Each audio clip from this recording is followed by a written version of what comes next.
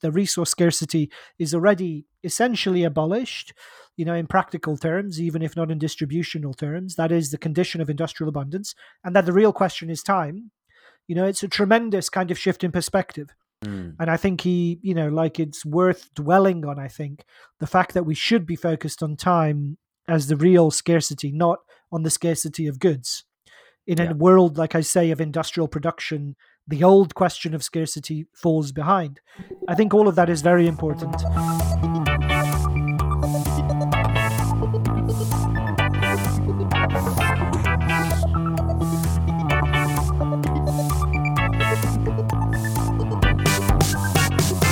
Milan ou Tripoli, Vilnius ou Benghazi, Paris, Moscou, on fait le boonga, boonga. Bangkok ou Bogota, Le Caire ou Jakarta, Gustavia, on fait le boonga, boonga. Hello, dearest of our dear patrons, the most intimate circle. Welcome to the 2023 BungaCast Reading Club, Episode 2. Here we'll be focusing on three big themes, as I'm sure you already know: freedom, legitimacy, and globalization. Thanks again to everyone who has been with us in last year's syllabus and who already joined us for the beginning of this year's syllabus. So welcome, hello, and it's lovely to see you all. So as I mentioned at the beginning of the last episode, we've tried this year by incorporating some of your comments, adapted and refocused the reading club. So you'll notice that there are fewer works and that they're longer when we hope you and we ourselves get more out of it than before. So the first four episodes, and this is the second of those four of this year's reading club, are dedicated to Martin Hägglund and his 2019 book, This Life, Secular Faith and Spiritual Freedom. Its UK subtitle is a bit different. It's Why Mortality Makes Us Free, but both, I guess, explain what's inside. So here we're going to discuss Chapter 4, Natural and Spiritual Freedom, and Chapter 5, The Value of Our Finite Time. But before that, I'd like to say hello to George and Phil and ask them what they thought of these chapters. I think they were pretty meaty, pretty central chapters. Well, yeah, I'm firstly doing well. Secondly, central chapters. Yep, literally right bang in the middle of the book. So very core, I guess, geographically or physically to the book. But yeah, I mean, I can tell you what I thought about them, or we can discuss them. Determinist, Why are you shaking your head at that? You ask, are they central chapters? Answer, quite literally, yes. It's it's a more technical read, I suppose, than the earlier part of the book, particularly when it gets into some of the Marxist political economy. I'm not, I'd say perhaps I'm not as convinced, but given that we're midway through the book, obviously it's incumbent on us to be open-minded until the end. But it's still, I'm still reminded of what a kind of remarkably ambitious and bold book it is, given that in this section, he pivots away from, basic kind of existential questions to very or more concrete and practical questions of economy. So anyway. Yeah. I guess it is worth just saying that it does go from, so we did part 1 and now we're on to part 2.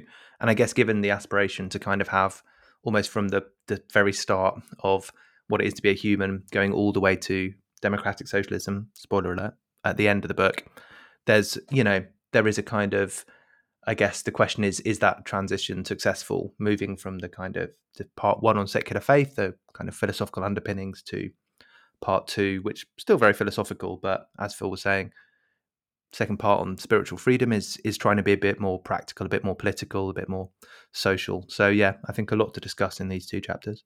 Okay, so what we're going to do here, I'm going to start off by just outlining what is in Chapter 4 and 5 so that we're all on the same page. We know what was in here, and maybe you read the book a little while ago and want to be reminded what is specifically in Chapters 4 and 5, which, as I say, are pretty important chapters. And then we will deal with your questions from the last episode, some of which I think perhaps might be resolved by what is contained in Chapter 4 and 5, but we'll see when we get there, and then we'll proceed with the main discussion, of course. Before anything else, I wanted to remind you that there are local reading clubs across a range of cities in North America, Europe, and Australasia. And if you would like to join one, please do get in touch at info@bungacast.com or drop us a message via Patreon. We will try to put you in touch with other people. There's quite a lot of reading clubs where there's maybe only one or two people and they're looking for more to join. So I will post up on the Patreon a list of where there are people and how many more or less there are, so that you might want to see if you want to join. There's people looking. People have recently got in touch in Buffalo, New York, Atlanta, the east of England, Glasgow, and Edinburgh, many other places besides, but also looking for other listeners around that area to meet up in person and continue on the discussion or follow along the discussion or preempt our discussion, even if you want to do it that way. That's all up to you. So anyway, again, do get in touch, info@bungacast.com if you'd like to join or start up a local reading club. Okay, so what's in chapter 4 and 5? In chapter 4, Martin Hagland argues that even non-human living beings have natural freedom. So animals, for example, engage in self-reproduction, they strive to continue to be alive despite suffering, and they enjoy a surplus of time.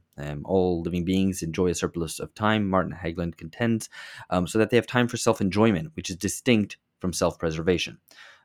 So that means that animals might play or, care for themselves or whatever stuff which is beyond just mere self-preservation. They have some surplus or excess time. But Martin Hagland is at pains to portray humans as exceptional, for they are the only animals which possess spiritual freedom. And we possess spiritual freedom because we are able to ask ourselves, what should I do? Which also entails the follow-on. Who should I be? And then, crucially, particularly for Martin Hagland, what should I do with my time? And that is the component, those are the kind of building blocks of what spiritual freedom is. This spiritual freedom has moral implications, he goes on to explain through chapter 4, because what we take to be the right thing to do, the right way to act, when presented with choices, is a crucial part of this freedom. So for Martin Hagland, this implies not just a test of reason, but a test of faith. How committed are we to the identities we have chosen? So, for example, if you're presented with a dilemma and you are a father, as well as having political commitments as an activist, those two identities might come into clash with each other. So then this dilemma will present you with a choice, one which you'll have to resolve. That is central to having spiritual freedom, making these choices and committing to things as ends in themselves, rather than just doing things for instrumental reasons. For example, you act morally to avoid punishment from God, or to strive for salvation. Instead, no, real spiritual freedom means grappling with this secular notion that we have to determine what to do with our time and that ultimately it's up to us. So this is a resolutely secular account of life in which our own mortality is central. Chapter 5 then is a point at which the book kind of shifts in tone, even in pace to a certain extent, and certainly in terms of what it deals with. It's the central theoretical chapter of the book in which Martin's Martin, we're on first name terms now. Hegland's philosophical vision and social critique are brought together. So it ties a secular understanding of the meaning of mortality and its implication for the time of our lives, which is all stuff that we saw in the last episode, and the political questions of our social organization, one which is currently, under capitalism, founded on time as a measure of value, specifically labor time. So in this chapter, Martin Hagland discusses Marx's view that value in capitalism is rooted in labor time. And he tries to go deeper by tying this to a philosophical position, his own philosophical position, that what is essential is the time of our lives, and that spiritual freedom means being free to decide to decide what to do with that time. This, for Hegland, would be an actualization of the idea of freedom developed by Hegel. For Hegland, and here I quote, the question is whether the modern state and the market economy on which it depends are compatible with an actual or wirklich free society, an actually free society. A page later, Martin Hagland goes on to say, Marx's critique is best understood as motivated by a commitment to making the idea of freedom actual, real, wirklich, workable. So then, just to round this off, Martin Hagland finishes off chapter 5 by running through a sort of Marxism 101, I guess, but it's quite an enlivening one. I'm going to ask the guys what they thought of it a little while on. Or certainly it's a kind of kind of a useful introduction to Capital Volume 1, actually. I've read few kind of neater ones, so it's definitely worth it just for that. But anyway, in this, Martin Hagelin introduces the idea that the labor theory of value was not meant to be taken as a truth about human societies in general, but rather about capitalism. So Hagelin, through an engagement with Marx's Grundrisse, argues that for us to be truly free, we need to adopt a different measure of value, not one based on socially necessary labor time, but on what he calls socially available free time. All very interesting stuff. I hope you were able to follow that. I assume you will have been able to because you've read the book. Okay, listener questions. We're going to deal with various points which I think mainly relate to the question of religion, which of course is fitting because that's what the first half of the book deals with. A lot of these questions deal with whether Hagelin mischaracterizes religion or religious belief or religious believers. So anyway, let me go through these. Firstly, Jacob Cart says Hagelin bases his entire critique of religion on a fine point: the belief in eternity. He begins with examples of religious thought and shows how they are actually expressions of secular faith that are logically inconsistent with a belief in the eternal. I agree, says Jacob Cart, but when your subject is religion, pointing out a logical inconsistency doesn't necessarily win the argument. If a person, for example, is transformed by their encounter with religion in a way that causes them to value these positive expressions of secular faith, i.e. things that we value in real life, then does the logical inconsistency of basing those beliefs on eternity actually matter? Or is it just a trick that we arrive at the same conclusions?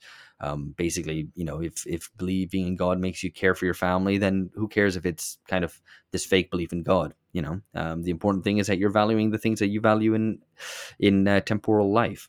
In a world where any action at all is anchored in an acceptance of the cognitive dissonance required to live in the end of history, I'm not sure his central objection is powerful enough to discount the act of reaching these conclusions, quote unquote, falsely, i.e., through a faith based on the belief in eternity.